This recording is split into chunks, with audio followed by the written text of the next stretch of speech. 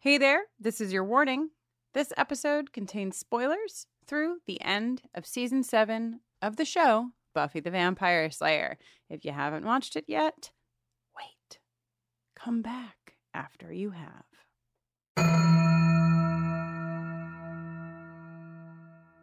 Hey, everybody.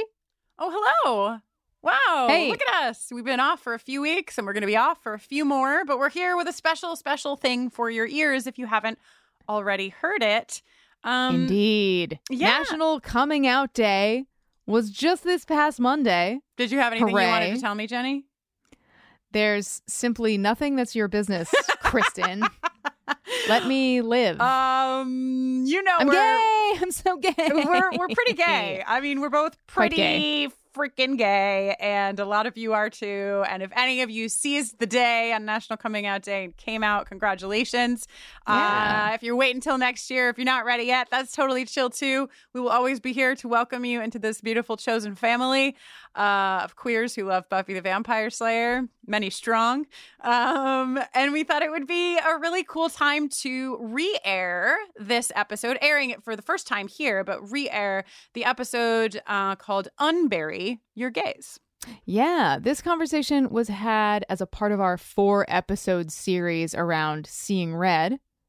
It aired in our Patreon feed, but we are now putting it here in the main feed for all ears. This conversation between Emma, Jen, and Kristen is so great. They're all so amazing. I am a huge fan of this episode because I got to just listen and enjoy. Not a lick of my voice to be found. Yes. As I'll say more to you in the episode itself, this is really a collection of two, really three, since I'm there, two oral histories around the character of Tara McClay and the death of Tara McClay. And, I think it's a really beautiful and powerful thing when we get to record our histories around things like this and just sort of let our stories be in the universe. So now they are even more in the universe. And we're going to get right to the episode. We just want to let you know that we will have a pretty big announcement happening about an event, an in-person event. Can you even believe it? An Barely hold on to it with my in-person brain. event. So you can look, pencil in on your calendars, especially if you are in the Los Angeles area or plan to get there. March 11th and 12th, we'll be announcing that event to our patrons first. Tickets will go on sale to our patrons first, just as it always has been. And that announcement and those tickets will go live on Halloween. Whoops. Halloween. Okay. It was a day for tickets to go on sale in our Patreon land for blah. Yep. So I will actually, and everyone's going to say, what time, Kristen? What time? So I will tell you that at 10 a.m. Eastern Standard Time on October the 31st, that announcement will go out to patrons. Those tickets will go for sale. And then everyone else will get that announcement when we're back. When are we back, Jenny? We are going to be back on November 3rd with Season 7, Episode 1, Lessons. Yes. So all of the rest of you who are not our patrons will get all of that information on the 3rd, and tickets will go on sale to the general public on November 5th. All right? All right. All right, let's go. Let's go into this feed. Let's go into this little time capsule and hear from Emma and me and Jen Malkowski. Hell yes.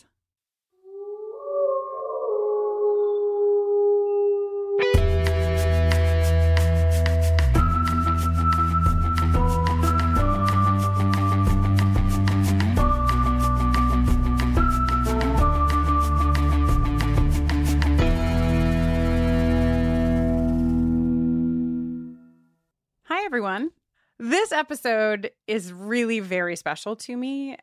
As many of you already know, I'm real queer. And as you probably know, if you listen to this podcast, the work that I did and still do, aside from talking about Buffy the Vampire Slayer, is working with and for LGBTQ plus communities. So in approaching Seeing Red, obviously it's a daunting task and it's a really hard episode. And there was a lot of thinking that Jenny and I both did, and then we did with a larger team as we got closer and closer. But something that I always knew was that I wanted to do something very special for Tara. And in talking about the loss of Tara Maclay, being queer and working in queer community means that I have been very aware of the bury your gays trope for a long time. And I've known for a long time that Tara was and is one of the most talked about losses in that narrative. But I wasn't sure what the episode would look like, what I would dig into, who I would speak with, and on and on. And some of that got answered for me this June when a listener of ours, whose name is Emma, wrote me an email. I'm just going to read, it's a short little email, but I'm going to read it to you because it's kind of how this all began. Emma said, "Hello. I'm not sure if you already know about the Kitten Board. I can't remember hearing you mention it before. Forgive me if I'm telling you something you already know, but it was the only place to be for a Willow and Tara fan back in the day and had a very buffering vibe. It was a safe space for the gay Buffy community and also the best destination if you wanted hot fanfic. Some things have not changed. It's also where I met my wife, so it holds a particularly special place in my heart. Obviously, the community was devastated as Tara's death and Willow's emergence as the big bad played out. So much so that the following FAQ was born and became, in my opinion, one of the most important pieces of writing on this issue. Emma then links to the Kitten Board. Now, let me just stop here before I finish the last couple of sentences and just say at the top. So here's the deal with the Kitten Board. If you were alive in the 90s and the early aughts, you were aware of the fact that we did talk on the internet at that time, but we certainly did not talk on the internet like we do now. There wasn't social media. There was just a brand new ability to email each other. Most of us didn't get it. And then there were chat rooms and message boards. And you've heard us talk about message boards and forums and all of those things in the podcast before. The Kitten Board, as Emma said, was where many people who saw Willow and Tara on their television screens and either celebrated that relationship or knew that it meant something to them, but they weren't quite sure what, went.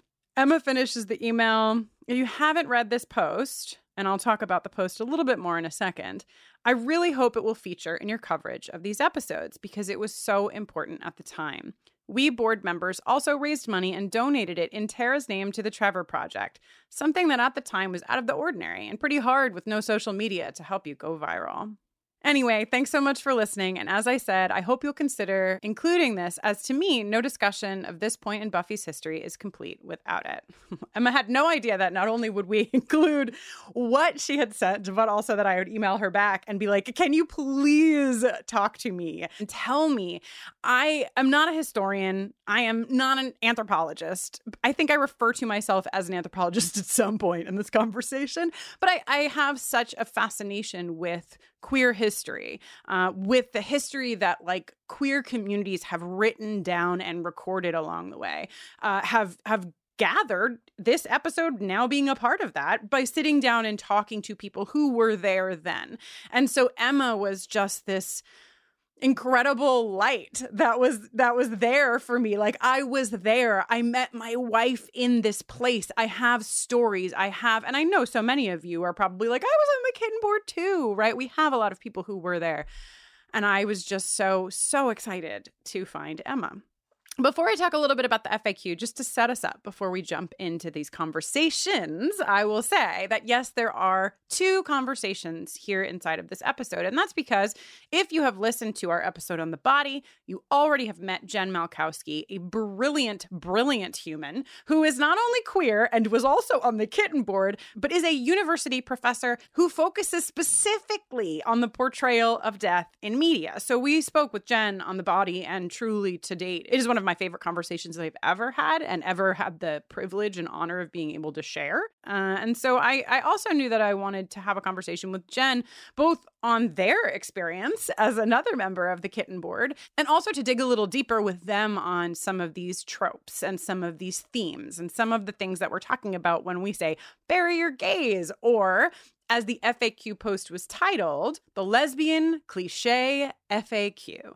Of course, the link to the Kitten Board's post, the lesbian cliche FAQ, is in the show notes because I certainly cannot read the whole thing to you. But the summary of what's contained in here and what I'm going to talk about with both Emma first and then Jen second is the idea that for the longest time in the history of media, queer characters have died. And at the start, part of the reason that those characters were killed off in one way or another was also attached with them being an evil character, a sick character, a character who there was something wrong with them, and so they needed to go away. The death of Tara, of course, doesn't fit into the pocket of Tara being a character whose queerness was painted as bad, as inherently bad. We've seen an incredibly beautiful relationship between Willow and Tara. But the fact that Tara died still fits inside of this narrative. And so this whole FAQ post that we'll reference and talk about is answering the most commonly asked questions, like, what is the cliche? Can we never kill off a queer character? If Tara lived a full life and was a fully developed character, how could it still be the cliche? It's just one character. Why is it that big of a deal? Shouldn't you just be grateful that they gave you gay characters at all? I could go on, but that's the idea. And you can click on the link and read this post. It's a really brilliant post. And the author's usernames, this is a post written in 2002, are Kira Rock and Willowlicious. And you can see, of course, their usernames and this whole FAQ in the link. The structure of this episode will be a conversation that I had with Emma, and it's mostly Emma. I've taken myself out of a lot of the conversation because I really do look at it as this beautiful, brilliant capture of history that is really important, and also a brilliant, beautiful capture of the story that should have been listened to at the time because people were talking about it, and also the story that still needs to be listened to. Something fascinating to me about talking with both Emma and Jen is that both of them knew what was going to happen at the end of this episode. There are a lot of ways that you'll hear that queer community took care of each other after this loss and made themselves feel heard and seen in ways that the show was not doing and the writers of the show were not doing. And I just think it is really stunning that one of those ways of taking care of each other was to say, I need to tell you about this because you can't just see it happen in real time. You can't be surprised by this. It's important. So both Emma and Jen, and we'll talk about this, knew what was going to happen before they saw the episode. Emma actually read the transcript of the episode before ever watching it. You'll also hear in the conversation with Emma a light reference to a quote from one of the writers of the show. So before you go looking it up, don't worry, I'm going to actually read the whole quote to you once I get to the conversation with Jen. So I'm going to leave us here. I will say clearly, and this is in the show notes, this is a spoiler-full conversation. I hope that you enjoy. I hope this is meaningful to you. And also, please, please, please write to us, reply to us, comment on this post if you're listening to it on Patreon. Tell us your stories if you were on the Kitten board. I think it's a really brilliant thing to continue to collect our histories in a lot of ways, and this is one.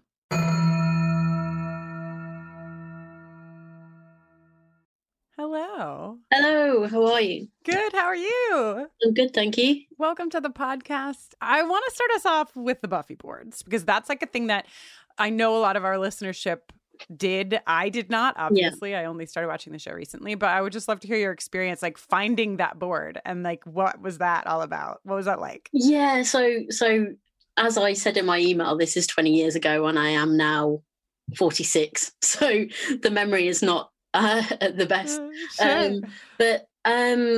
So I was only on the Kitten board. I didn't go on any of the other Buffy boards. And obviously at the time there was no social media. So like forums were where it was at. And I don't even know how I stumbled across it. I was probably, because I was quite, like, I was closeted at the time and hadn't really accepted that I was gay. I knew I was, but I hadn't really it was just something that I kind of pushed to the side. So I was probably telling myself that I just liked to the aesthetic of Willow and Tara, and it had nothing to do with being gay. I was probably like just, Googling. Yeah, I presume we were Googling at that time. I don't know. And just looking for Willow and Tara content, I guess, because they just struck such a chord with me. And again, probably didn't really accept the reasons why at that time. And I think I just stumbled across the board and was like, oh, wow, this place is amazing.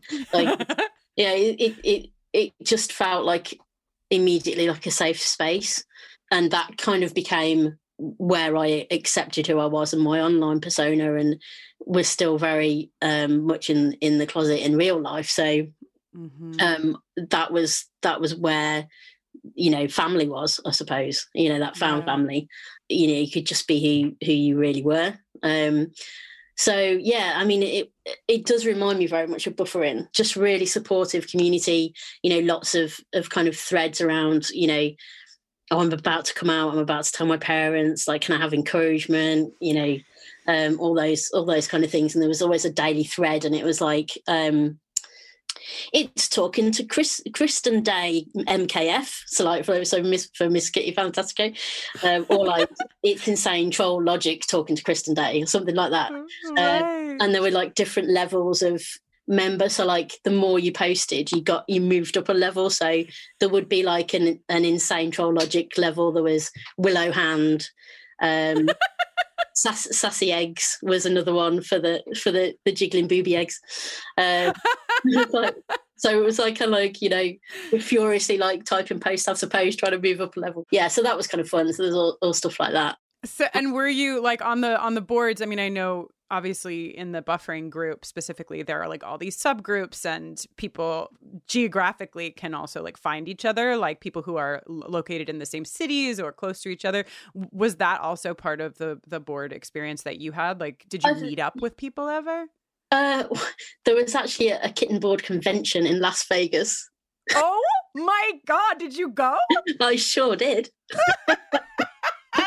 Wow, I really buried the lead there, Emma.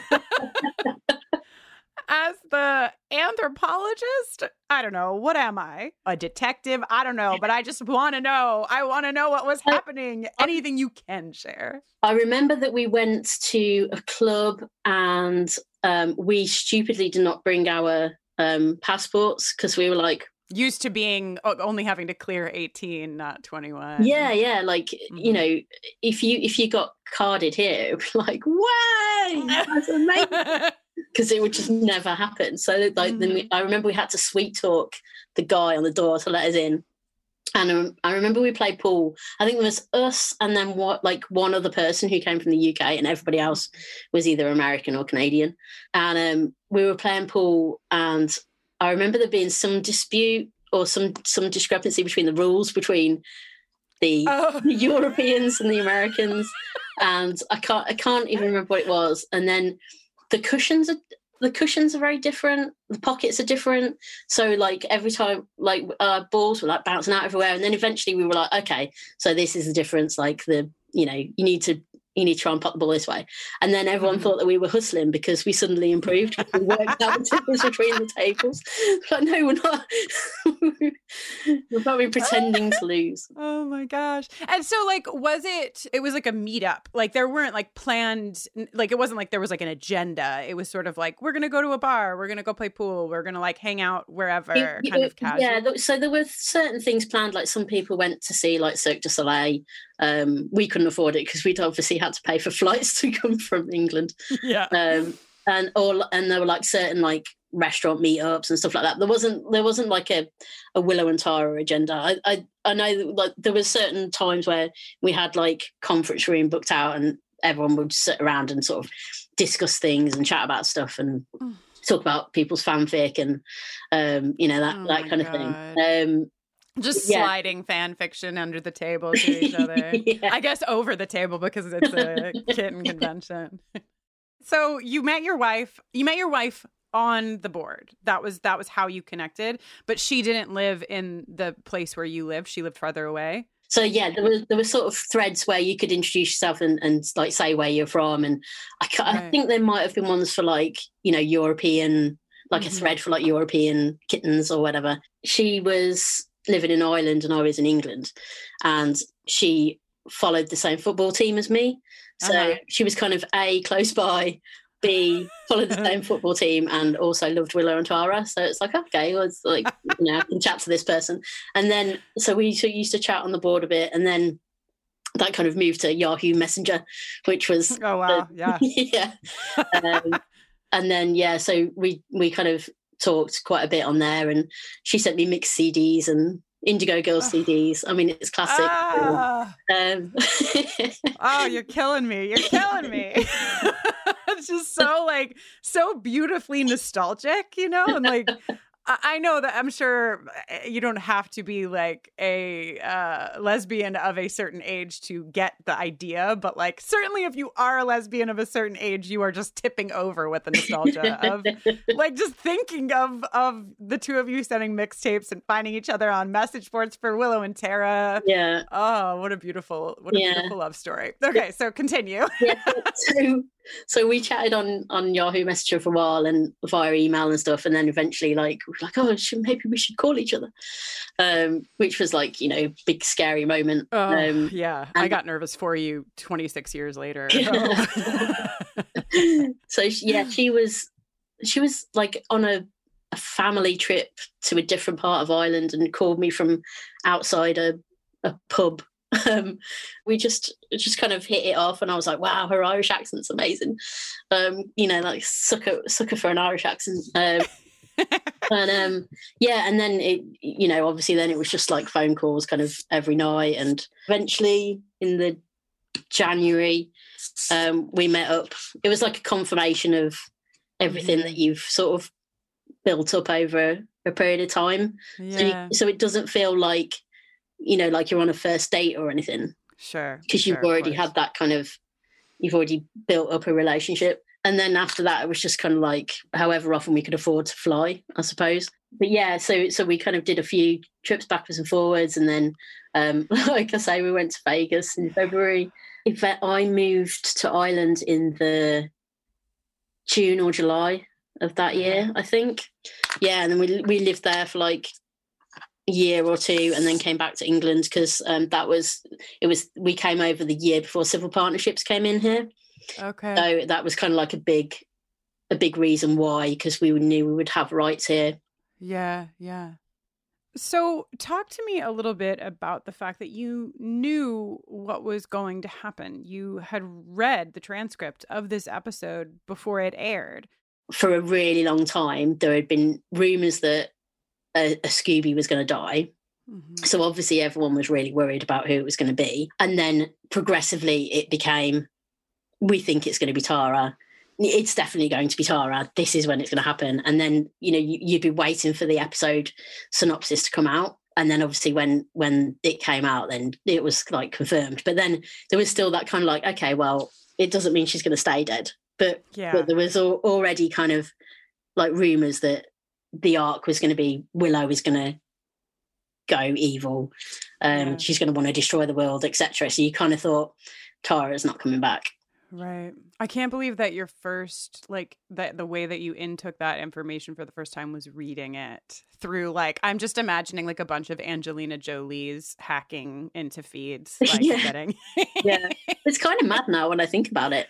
I guess it helped, to be spoiled, because you really wouldn't want to just see that, because like I actually can't imagine watching that episode and not knowing what happens at the end, because you would just be so blissfully happy. You never had that content, that Willow and Tara content before, really kind of properly being treated like any other couple. The scenes in bed, just the banter between them, like, those little moments. You just, and then to have all that taken away, and not see it coming. Thankfully I knew exactly what was coming. It didn't. You knew, and I mean, it still hurt, but right. Well, and you not only did you know in advance, but you also were like surrounded by, I imagine, a community that was very upset and grieving and all of those things together, which I would imagine is helpful. Yeah, for sure. I mean, I just would spend endless hours on there. Like as soon as I came back from work, I'd be straight on the kitten board and you know, joining in the conversations and reading what people had said and being immersed in the whole thing, because it was just, they were so unique at that time. There wasn't really anything else. It was the first time I'd ever been invested in a relationship like that before. I'm not saying it would have been easier for, like, if it happened now, if we were in 2021 and Willow and Tara were on TV and that happened, I'm not saying it would be easier for fans now, but back then, I think the proportion of people who weren't out or weren't living their best gay lives would have been higher. And I think that made it really hard to deal with for people, because they were like their kind of beacon of hope. And especially being in everyone's living rooms and kind of having those kind of representations on TV in front of your family and that sort of thing. I think it was a really, really hard time for a lot of people. Yeah. Can you talk to me a little bit more about the FAQ thread? That's sort of how you and I came together, is that you shared that with me. What was happening at that time? At the time that it happened, obviously there was a lot of processing and there was a lot of talk about, you know, this is part of the cliche, and there were people who didn't already know what that was.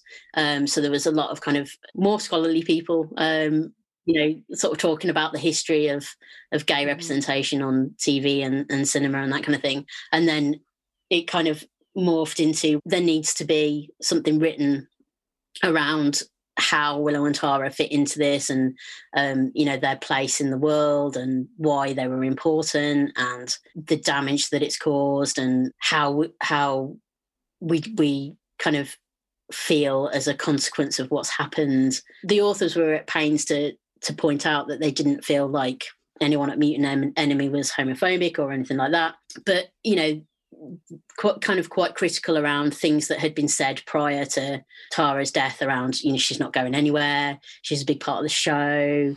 I don't know whether at the time they knew what they were going to do, but it's ill-advised to kind of say anything. And I think the biggest thing for me about that was how much they mixed up, you know, the lesbian relationship with magic, and then the magic becomes dark and evil and addictive. And that whole mixed metaphor, and then, you know, the two kind of crashing together in Seeing Red in a really horrible way. You know, the lesbian sex that was metaphor in that episode becomes literal, and that is the moment when Tara is killed, and it just feels like, how could you not have seen that? You had to, right? You had to. I was thinking about this today in a totally different context, but like, people will do backflips literally to justify getting what they need, right? It's like, if they needed this device, they needed Willow to become like the big bad of season 6. They needed whatever they needed to tell their story was more important than listening to a community fully there, fully present, there's a whole community of people who could have talked to you about their feelings on this. That was disregarded. And like, that's just because what they wanted was more important, right? Like, and that kind of, it's frustrating for a number of reasons, because it's like a 3 episode arc as Willow as the big bad. So you've done all of that just for a 3 episode arc to make her the big bad of season 6. This is where myself and my wife diverge, because she will not watch it. She won't watch season 6. The whole season. She likes elements of it, but she certainly won't watch Seeing Red because it upsets her too much, or anything past that. I've just done a rewatch with our son.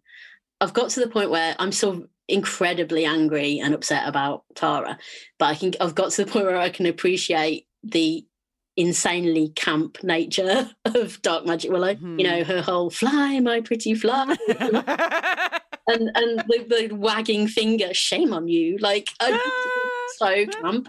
And I think if this was like an alternate universe, we would love Dark Magic Willow as much as we love Doppelgangland Willow, because she's great and she's funny, but you can't really separate. It's hard to separate it out from the rest of what happens. I try and compartmentalize it. Yeah, for sure. Emma, is there anything that we haven't talked about that you want to share? Anything that you've uncovered on your journey down kitten board lane? I did find some posts of mine when I was doing some research for this. So that's quite funny. But my signature on there was Bite Me Harris, which just made me laugh so much. Oh, Summed up probably how I was feeling. That's some credit that you get for 2003. Well ahead of the Buffering the Vampire Slayer opinions on Xander Harris. Yeah. Oh, Emma, this has been so freaking great. I can't thank you enough. This is really the Venn diagram of me. Is like, like here I do this podcast and I love the show and I love to talk about, all the things that happen and it's super fun and it's super problematic and like yada, yada, yada. But like, this is like the other huge piece of me and my work is to like really get to talk to somebody who can tell me like first person some of the experience. And I know you're just one person, but it's just magical to have this in the like library of information that we're collecting. I'm more than happy to talk about Buffy and life and gay stuff anytime. Amazing. That's my motto. So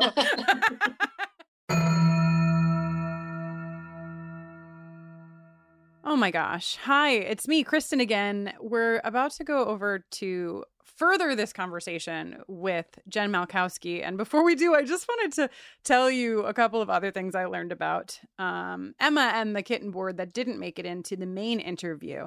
The first thing, which I think is really important to note and which Jen and I will talk about more, is that after this episode aired and that processing on the kitten board happened, this FAQ thread went up. And at that time or around that time, the rule on the kitten board became that the reality on that board of Tara and Willow stopped before the last few minutes of Seeing Red. Didn't include any of season 7, didn't include the rest of season 6. This was what they would talk about on the board. And if you wanted to talk about anything past that, you could go to one of the threads that was designated for that purpose. And the last thing is just this very cool full circle thing, which is that Emma has a son who is 11 years old. And she told me when we talked that he is a massive fan of the music of one Jenny Owen Youngs and goes to her online shows and even has put in a few requests that Jenny has played. It's just nice, So I'm just putting some nice things in your ears. And now let's go and talk to Jen Malkowski, who is simply brilliant and always a delight to listen to.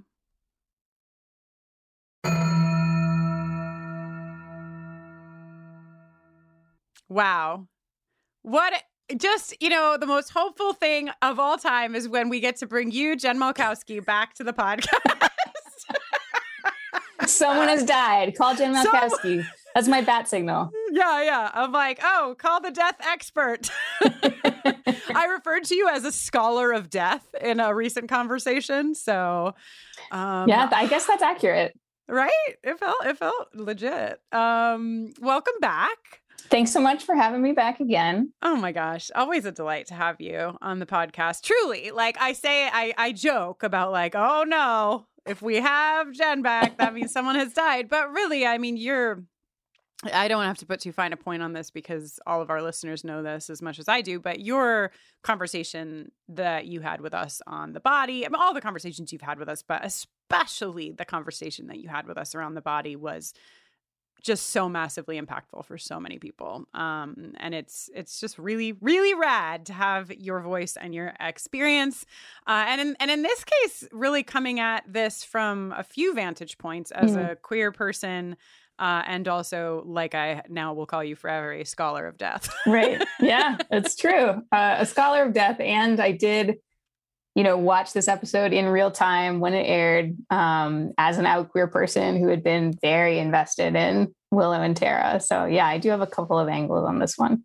I think that like queer women's community was not all queer women in 2002 watched the show or cared about these characters, but there were a lot of people who were like really upset and really hurt and really grieving this TV character who were seeing all of this pushback, invalidating their feelings and saying, well, the Buffy writers aren't homophobic, so what's the problem here? and just the lengths that they had to go to defend this position of like, that's basically saying, I have a right to be hurt by this. You know, I have a right to think that this was unjust, what happened on this show, and unfortunate. Truly, there's so much in that FAQ where they are saying, we would like to be very clear. We do not think anyone at Mutant Enemy is homophobic. Like, let us first take away your fear, writers, that we are calling you bad or homophobic or whatever. And now will you listen to why this has harmed us and hurt us? Definitely. I think it's kind of neat to look back at that thread and realize that as much as it feels sometimes like things don't get better in representation, there's still so many problems, you know, with all kinds of representation, you know, of marginalized folks.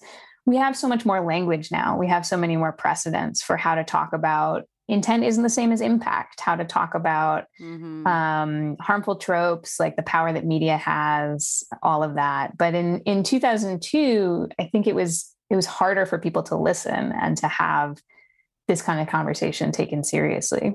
Yeah.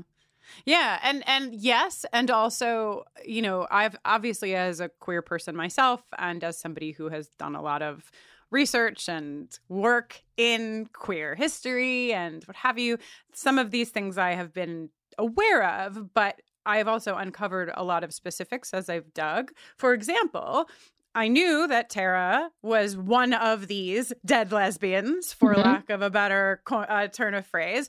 But I also knew that Lexa from the 100 was a really massive character in this same trope. And when I was reading about them, not only did I not realize that Lexa was 2016, I think, so like, we're talking 14 freaking years after this outcry is documented and has happened. But also then, because I didn't watch the 100, I read the cause of Lex's death, stray fucking bullet. Are you kidding me?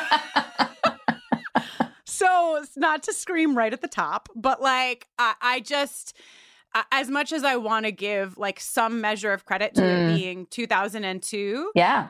I'm just not sure how much credit is deserved, given the fact that 14 years later, now having these like reams of posts clearly illustrating why this is harmful, and having the writers say, "Oh, we didn't know. We're so sorry. We didn't know." Like if we give them that credit, then what about the next crew and the crew after that? And the crew? So it's almost as if the people writing these shows are not queer women and haven't done any research. Maybe there's a common thread linking some of these problems. I want to talk. So there's two things that have immediately jumped to my mind. But one is, we're talking about Bury Your Gays. We're talking about all of these like lesbian and bisexual women specifically that have been killed off. And you shared something with me before the start of this call that kind of made my brain explode in two ways. So do you want to talk for a second about what you shared with me? Yeah. So I just wanted to bring into this conversation a really important book that was published in 1981 by Vito Russo. And I don't... No relation. That's right. So I don't have all the background on, this as a research project or him as a historian, but basically, he was a queer man who wrote the first published history of representations of homosexuality in film and television that was really comprehensive. It's like a thick book. It's just anecdote after anecdote after anecdote. It's pretty encyclopedic. And he's writing about this history of representation up until 1981, which basically is mostly bad. Like it's mostly bad in all the ways that bad might resonate for us today. Not that there wasn't anything of value, not that people didn't find, representations that meant something to them in that time. But he ends the book with an appendix called the Necrology. And this is just a straight list of all the films in which a queer character dies, the character who dies, and the cause of death. And there's a lot of films on this list. And, so out of about, maybe like 30 films here, it's straight down the line: suicide, suicide, suicide, murder, murder, murder, murder, murder. And that's the sound. That's the audiogram for this episode. It's just you saying suicide, suicide, murder, murder, murder, murder, murder, murder. Yeah. So it's really powerful to me to look back on this document, published in 1981. And you were saying, oh, it's like the list that Autostraddle put up, their comprehensive cataloging. And it's just, I think, comforting to see, that our queer history is full of, people like you who are paying attention to what's going on in media and who are having these conversations and cataloging and pushing back against representations of our community that are like not for us, by us, Right. And not in our interest in a lot of cases. The cataloging is like, I feel like probably the closest I've come to weeping in any of the tapings surrounding this episode is just thinking about the cataloging, especially when you showed me this Vito Russo, sort of like the way that the book was completed. And I had just seen, I knew that there was a cataloging of, and on Autostraddle, to be specific, it is simply dead lesbian and bisexual characters on TV and how they died. And right now there's 214. The list begins in 1976. Let's see who it was in 1976. Let's see who our first was. Julie, in a show called Executive Suite. She was hit by a car. Her love interest had just walked into traffic after realizing her lesbianism, and Julie was chasing her. So right. It's all there for that. We got that's a suicide attempt, and I guess an accidental, violent. Yeah.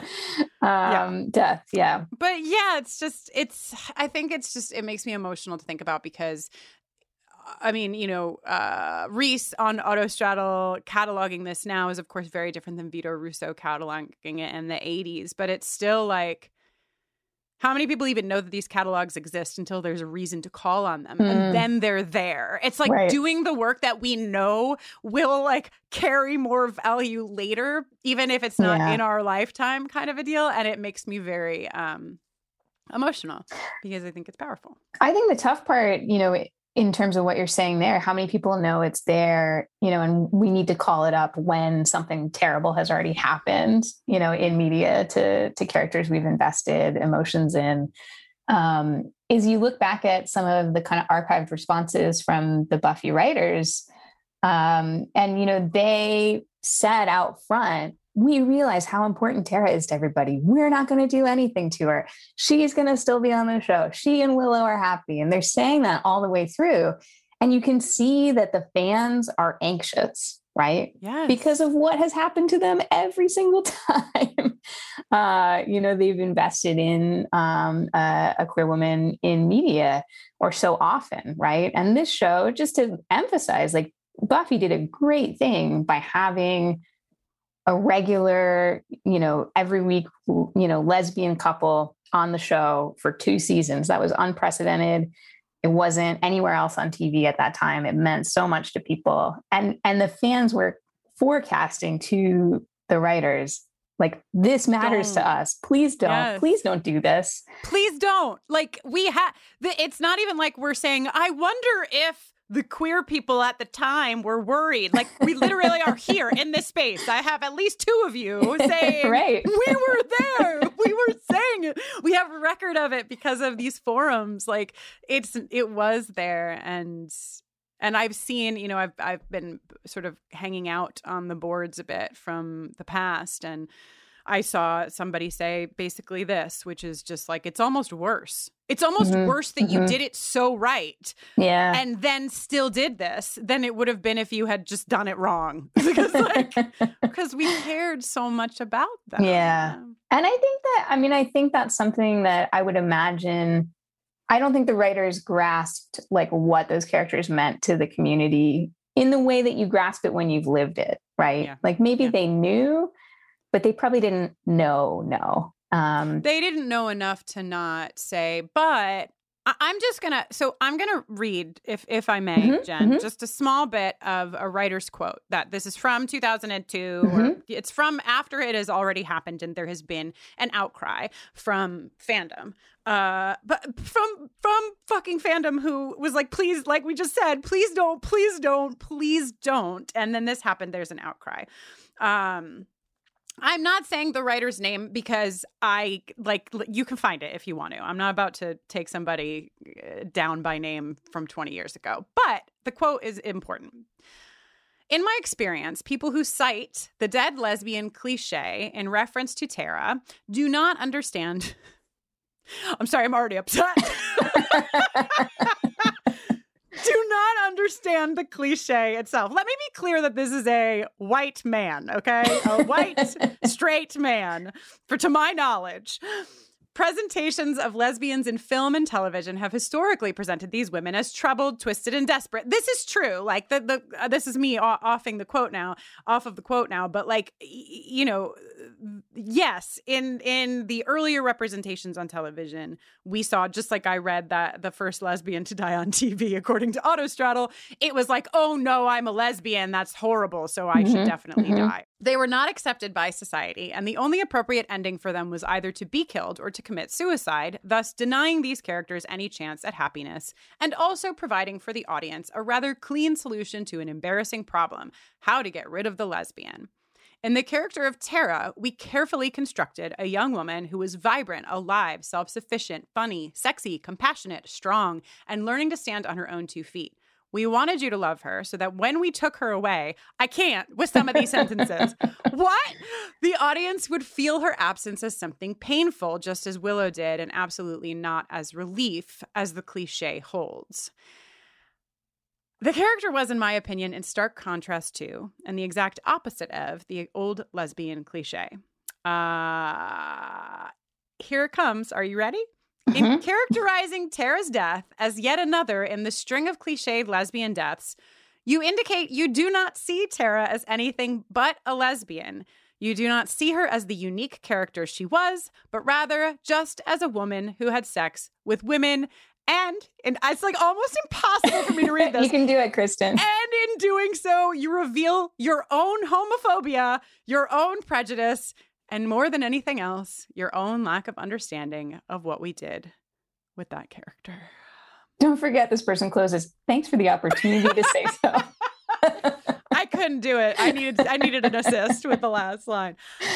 This quote was posted, I want to just say, on a board that was not the Kitten board, okay? This was not, the only reason that it was ever put on the Kitten board is because somebody from the Kitten board saw this was posted on another board and brought it into the Kitten board fold. So I just read a quote that hurt me deeply. I'm just going to let you talk about it for a second. Yeah, I mean, I was reflecting back on this and thinking, I think some progress we have made since this time is that TV writers would not say something quite like this anymore. No. Even if they thought it, they definitely even if they thought it. I mean, the gall of, because who was saying you shouldn't have killed Tara? This is part of this cliche. It was queer women.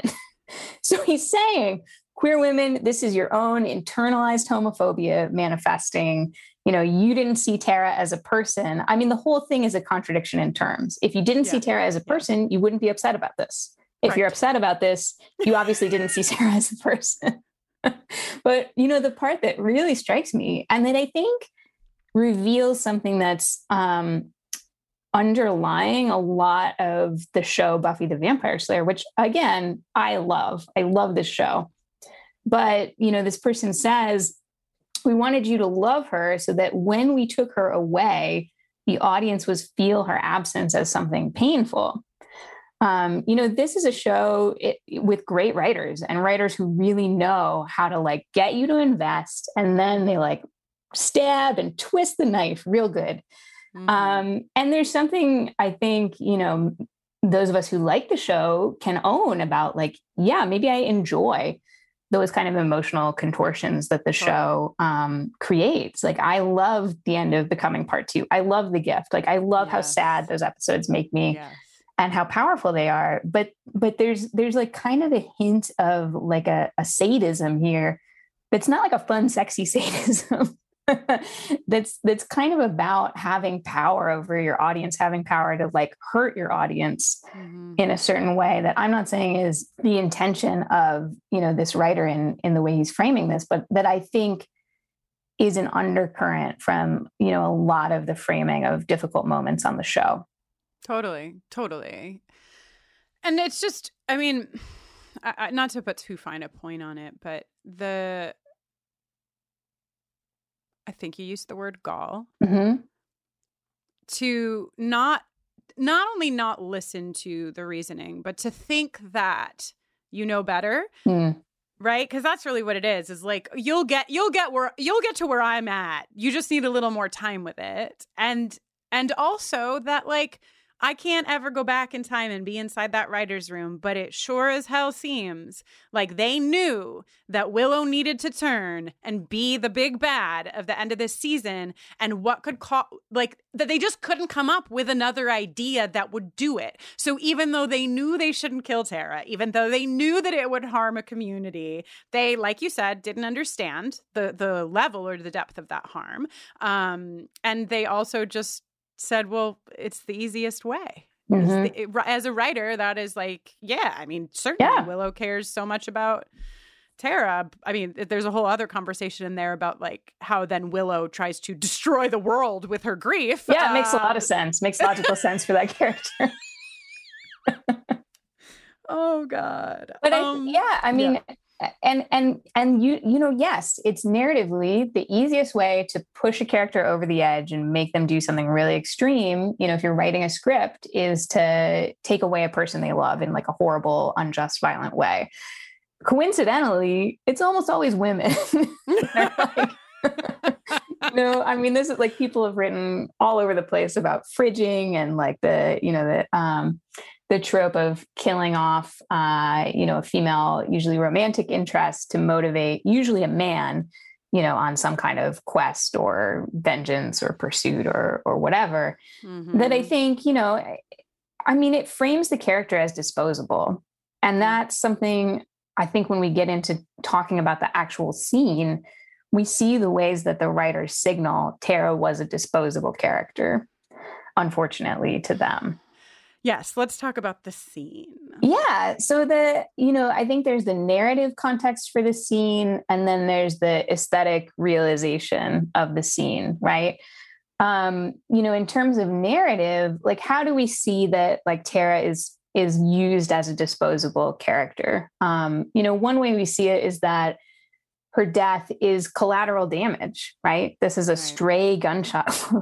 There's kind of no bigger like F you to a character than to be like, you're just going to die by accident. When you think about other characters who have died on the show, there's been always like, a kind of like messaging, a kind of arc, a kind of like drama to it, right? Like Jenny Calendar is killed by Angelus.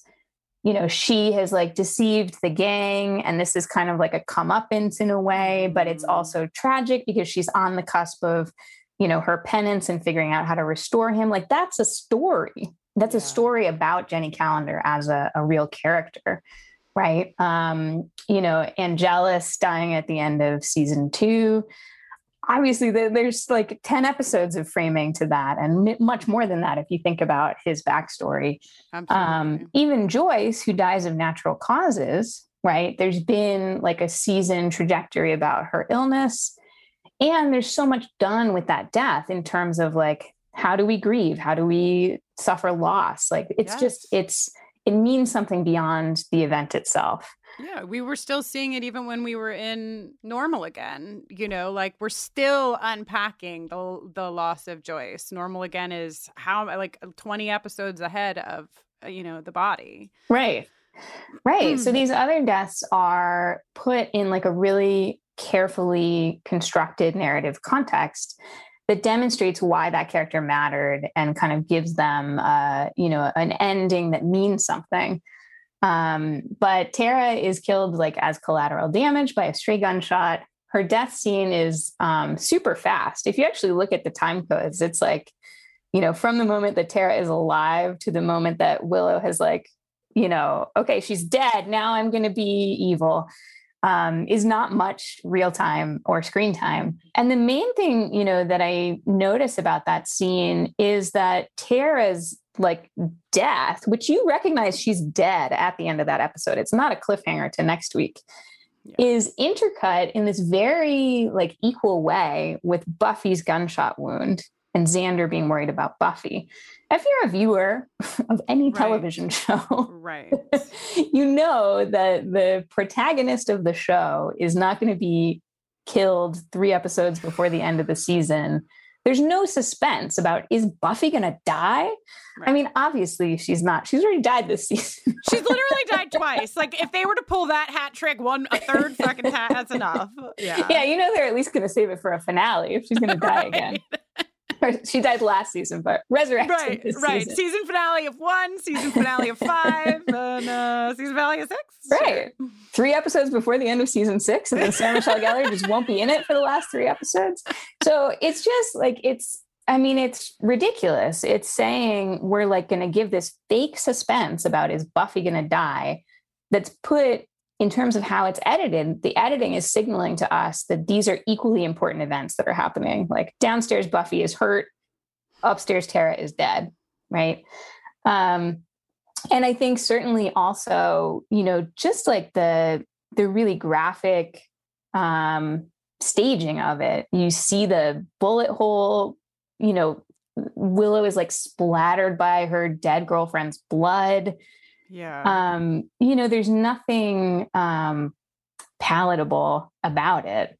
Yeah. It's really graphic. And I think it plays into this pattern in Buffy the Vampire as a show.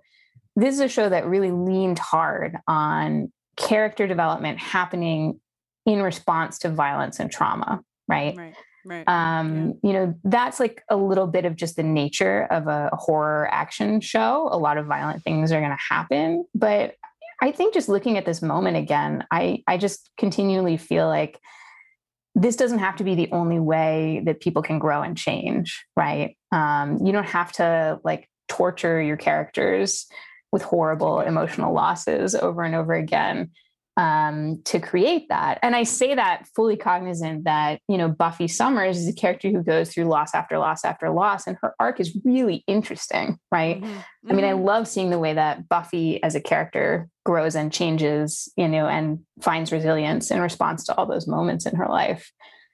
But this one, you know, it just, everything we're getting from the show is signaling that this is a character who can be thrown away without much careful treatment, you know, in terms of how the scene is staged, you know, for an arc in the show that isn't going to have long-lasting consequences, really, well, you know? Right. That's the thing. And that's like part of the conversation with Emma was, you know, I mean, she said like her wife won't even watch the season because this happened, and the arc that results is truly 3 episodes long. Mm-hmm. I mean, it's a big arc for Willow, but it's 3 episodes. And that is another, like, I think it's just a lot of slaps in the face, you know? Yeah. It's like, I don't think there would be any justifying killing off either one of these 2 queer characters, given the representation that they had embodied on the show. Mm-hmm. But all of what you've just said about the creation of the scene, the editing of it, the way that we see it happen in real time, the fact that we know it results in an arc that is literally 3 episodes long. And then like perhaps not icing, but on the cake is the fact that Amber Benson had never been in the credits before. Oh gosh, yeah. Ever. And then they, as a gift to Amber, put her in the fucking credits in this episode. Do you have memory of this experience? Because we're having a conversation right now as like 2 adult people looking back from 2021. But talk to me about Tiny Jen. Tiny Jen. I mean, honestly, I am so thankful that this episode happened in season 6 instead of season 5, just for my own personal history, because, you know, seasons 4 and 5 of Willow and Tara, I was like a closeted, unhappy high school student, you know, figuring out my sexuality, coming to terms with that. Willow and Tara meant so much to me. I mean, I look back and it's a little embarrassing, like how much they meant to me, but I didn't really have, many queer friends. And I did have a queer friend, but like I wasn't out. So I wasn't talking to that person about my sexuality. I didn't have community. And, this was my outlet for that part of myself that felt really big and important and unresolved. So I would watch Buffy every week and I'd tape the episodes. I'd like memorize all the Willow and Tara scenes, like the lines in them. I'd like doodle them in my notebook in class. I was really invested. I was one of those people who, was really invested in this representation that got taken away. Thankfully for me, I went off to college, the summer before season 6 started.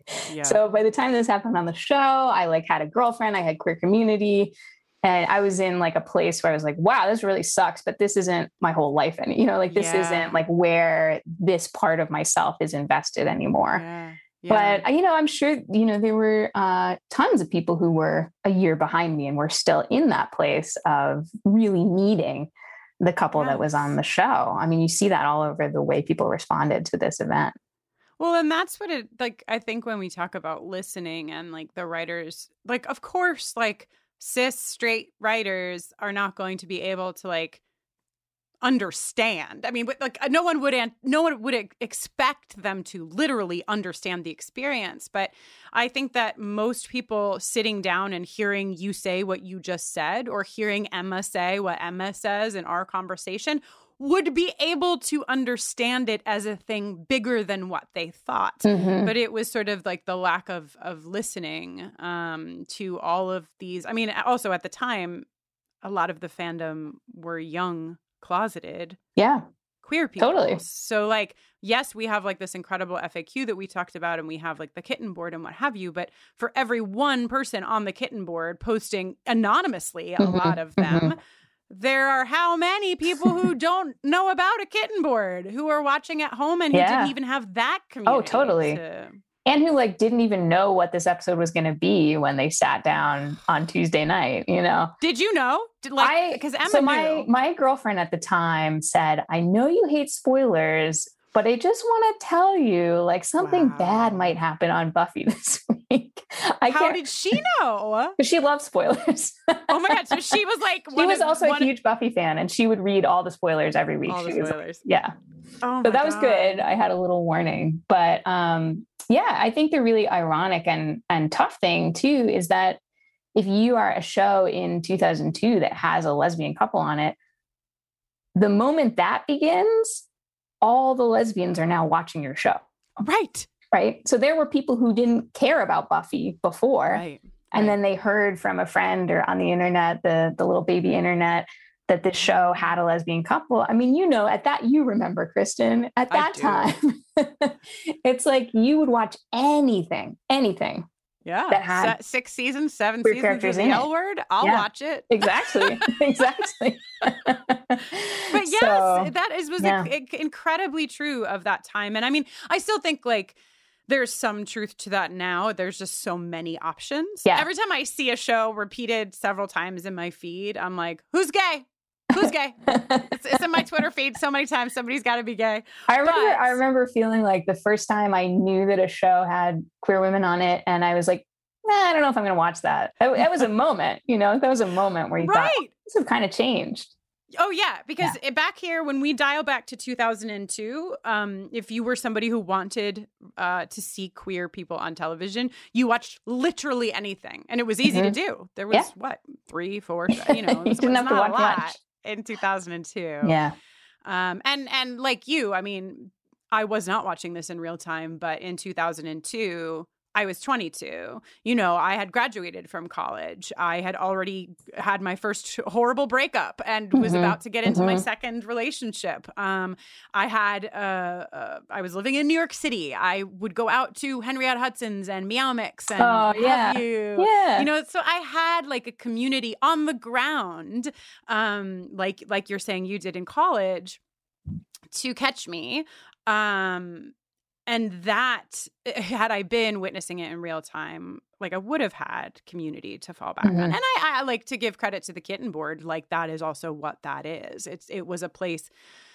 I mean, Emma talked about how there was like a rule established on the Kitten Board after, you know, when it's like when something horrible happens and you don't actually understand what you need until like a little while has passed, whatever that time was for the Kitten Board.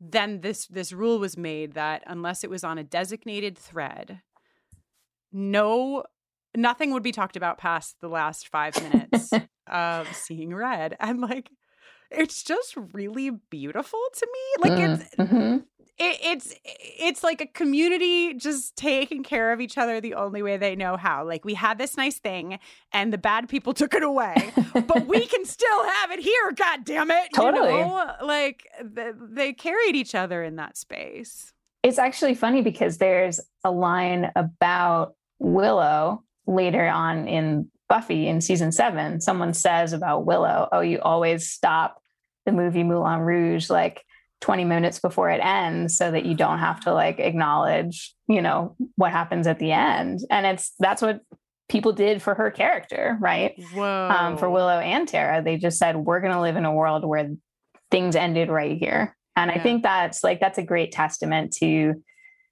you know, the power of fandom and, you know, the power of audienceship. The thing, like the TV show, the movie isn't done when it goes out into the world. Like the reception of it and how you choose to watch it, how you choose to encounter it is part of the authoring of it. Queer community, like not fucking around, you know, queer community, not fucking around since 18. I don't know. I don't have a year. I'm not a historian. But yeah, it all threads together in my heart, like just like Vito Russo writing the book and Reese making her list and the Kitten Board, like creating all of these like safety systems and mechanisms to have compassion and care for each other, communities. I mean, I saw your face light up, Jen, when I mentioned Meow Mix. We know what these spaces are. Like you can't explain them to other people. That's what we get as part of the community. You know, and let it not go unsaid that, you know, you and Jenny and everyone on the team makes buffering that kind of space as well. You know, I think it's really apparent in the way you run the podcast that you are aware of the things that might be hard for people to encounter, that you like create a lot of different ways to engage with your content in a way that feels safe and like you're in community. Thank you. I feel like no matter what I do, you always find a way to say something nice about me while we're talking. But yeah, going back to the Kitten Board and like just sort of like digging through some of the threads and what have you, I was also really struck by how similar it was to like our Facebook group. It's just such a similar community of human beings talking and taking care of each other in such similar ways, which again, it's just very powerful to me. Absolutely. Makes you wonder if, you know, back in the 19th century, there were little like letter exchange clubs that were like reading subtexty queer, you know, novels. No. I hope so. I like to imagine that. I panicked. I was like, I'm maybe too delighted about this idea to continue on the conversation. Nothing would make me happier than like the queer pen pals of yesteryear. I'm sure, like, you know what, there's some, you know, queer studies historian who's already published on that, and your listeners will go out. Who's probably paused this episode. Yes, exactly. He's emailing you right now, and your listeners will go out and find that book, and you will tell everybody about it, and we can all be delighted. So great. Letter exchange clubs in the 19th century. So, one more thing that I want to touch on with you, Jen Malkowski. And that is that I have been sort of banging my fists on the screen for the duration of the relationship between Willow and Tara, because we've either seen their sexual relationship portrayed as magical, or we've seen it in like loving romantic ways and not sexualized ways. And this episode, the last episode ended where Tara was like, let's do it. Her actual line is, can you be kissing me now? But we all know what she means. And we see them in bed naked. They are so overtly having sex for the first time ever. And then one of them simply must die. Yeah. I mean, they're not only like in bed naked, but the only thing they do for the whole episode is talk about how they're just staying in bed naked all day and they're not like going to do anything else. Scene upon scene upon scene. It's like we pass through much time in the episode of like they're in bed, then they get out of bed, then they're doing research but naked and in bed. Yeah, you know? I mean, it's basically like the fanfic of Buffy that all of the fans were writing the whole time. They're still doing research, but they're naked in bed. But they're naked. Yeah, I mean, the sexuality ramps up so much in this episode. And this is like, Buffy is not a show that has a good track record to fall back on in saying like, we wouldn't punish like women for their sexuality. No way. We wouldn't do that. I mean, it's a show that has like revealed its own kind of like inner turmoil about what women's sexuality, or maybe just sexuality in general, actually means, and whether it's good and natural and right, or whether it's a thing that needs to be followed by violence and retribution and horror. Yes. And so the fact of so much very literal sexuality between Willow and Tara in this episode being immediately followed by Tara being killed. Again, I don't believe, and I don't think anyone was saying at the time, these writers are homophobic. They're just trying to punish the lesbians. But this is a kind of really like beyond the pale negligence about putting something on screen that plays into a lot of really harmful tropes that you claim to be aware of, you should have been aware of. And yeah, the sexuality bit is another big piece of that.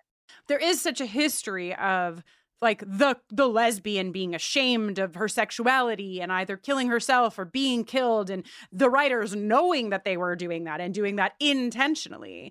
But the thing is that when there's like a history of that, you not only need to be aware that it is bad, but you actually have to make your decisions to like upend that. Like you can't just say like, oh, well, but we weren't doing it for that reason. That's not helping. It's just, whether or not you meant it or not, right? You talked about the fact that now we have this language of like intent versus impact, etc.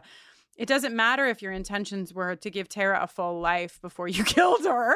The fuck? What matters is that there's a history. And if you want to subvert that history, you simply cannot kill Tara. Not yet. Maybe we could kill Tara in 20, 25 years. Perhaps that would be open to us. But in 2002, that door was not fucking open. And I'm sorry to say, it's not really open now in 2021 either. It wasn't. And I mean, that's, I think, the reality you have to accept if you're going to do groundbreaking work in representation. And it's not exactly fair, but you have to realize, we're telling a story that this community desperately needs and doesn't have. And because of that, it's more important for us to take care of that community than to do whatever we want with the narrative. And I think some people who kind of wander into these representations, I don't know that I'm not aware of any queer writers on Buffy who were really invested in having a queer couple on the show.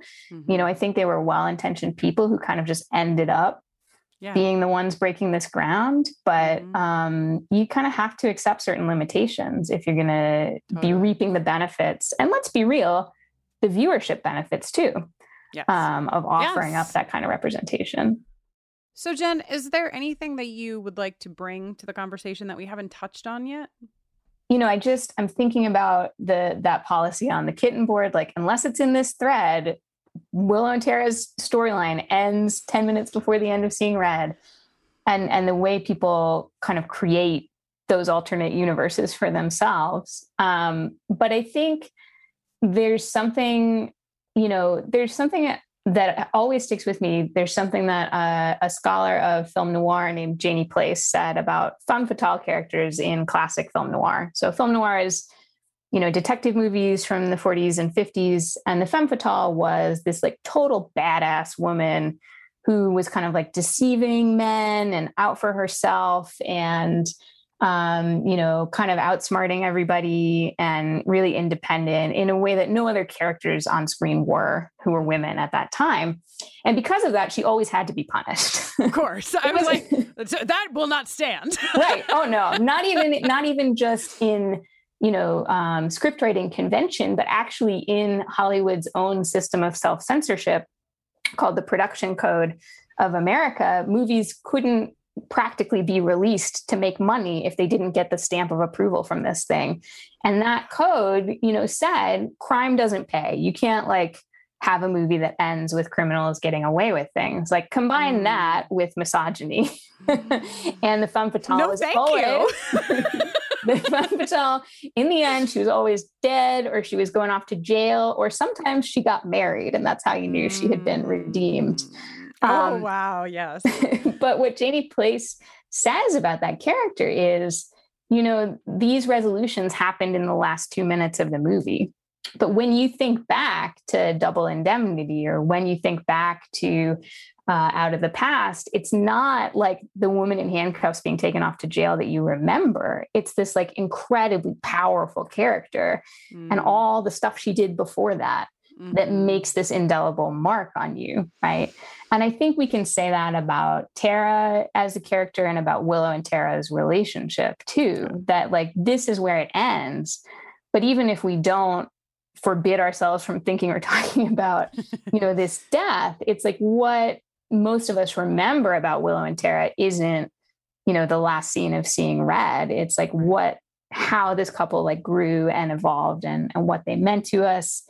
And like the stupid Renaissance fair dresses they wore and some of the ridiculous moments too. But Levitate-a-lingus, let us Levitate-a-lingus.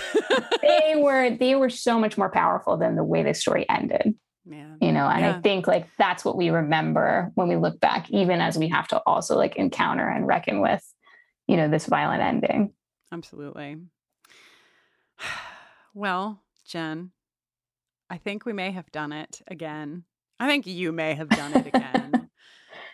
Thank you for sharing your time with us and sharing. What I love about this is like we get so many things from your personal history and also your knowledge base. And it's just been a real treat. And I think really important also. Like obviously talking about Joyce and how we saw death in the body was important for entirely different and some overlapping reasons. But for me, as someone who has spent so many years like rolling around in queer history and seeing its impacts, it just means so much to have had you here. So thank you. Absolutely. It was a real pleasure to be here, as always.